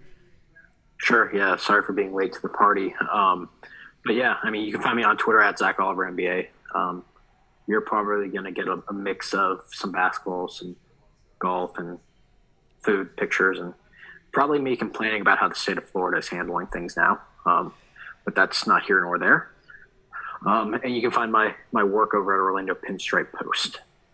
Aaron? Yeah, same. Orlando Pinstripe Post. At Aaron Goldstone on Twitter. For the summer, I'll probably just be putting together, some scouting reports and draft profiles. I've been doing, every other week, and it's kind of crazy since we don't know when the lottery or the draft or the season or anything be happening or coming back. So I'm kind of just like screaming into the void. But that's kind of what I enjoy, is watching film and putting together a scouting report, and then the Magic doing absolutely the complete 180 opposite of whatever I'm writing about. So I'll be putting myself through that misery again and writing about the draft throughout May and June, and looking forward to, like everyone, hopefully getting some basketball and just some sports in general and life as we know it in general back again soon. Adam, tell everyone where they can find you and a little bit about the project that you've been doing, which we kind of stole a little bit here, but Nah, you didn't steal it. You're good, man. But you can find me on Twitter at Papa Giorgio MBO. If you can't spell all that, just start typing Papa G, and I'll probably come up. Please subscribe, listen to our Penny and Pops podcast, where right now we're running the series called Magical Movies, where we're going through old magical games, trying to pick games that Fox Sports Florida aren't showing. So far, we've been doing pretty good on that. The last one we did was during the 97-98 season, where the Nick Anderson and the Magic get their revenge against the Shaquille O'Neal's Lakers. So we'll be doing more of those until hopefully real live current NBA basketball comes back. But this has been fun, Phil. Yeah, and I'll go through my stuff on the podcast, but you can find me at @PhilipR_MD and of course at Orlando Magic Daily. I want to thank you guys all for joining us for this podcast. I hope you enjoyed rewatching the game. I hope you enjoyed the conversation. As always, at least in this time when we're recording this, stay safe and healthy, guys, as things start to reopen. Hopefully we'll be talking 2020 Orlando Magic very, very soon. And yes, Jurassic Park is on next. We'll see y'all again next time, guys.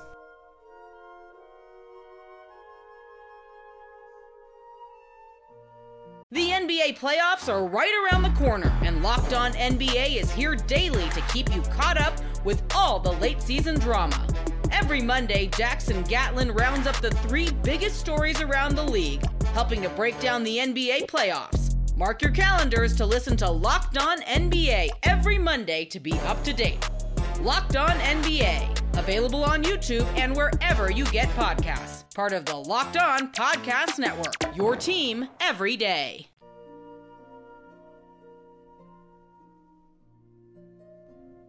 As I hope some of you can tell, I am a big Jurassic Park nerd, probably my favorite movie. I want to thank you all again for listening to this episode of Locked On Magic.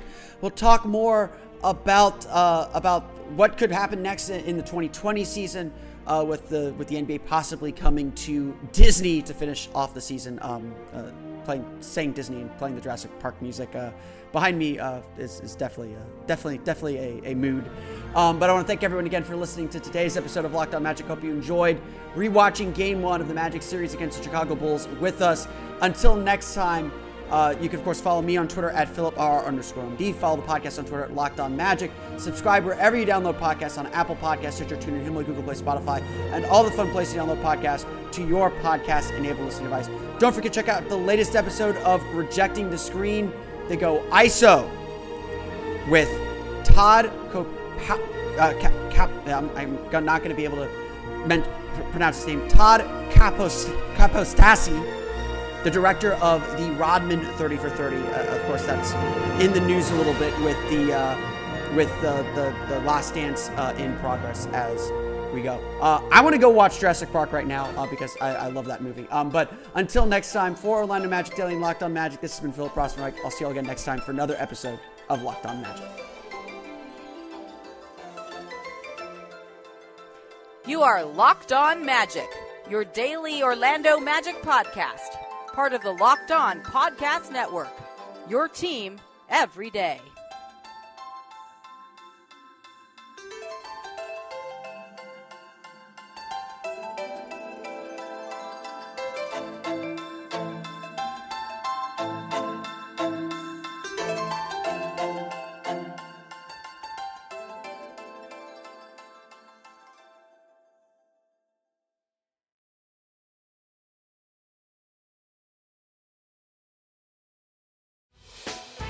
Hey, Prime members, you can listen to this Locked On podcast ad-free on Amazon Music. Download the Amazon Music app today.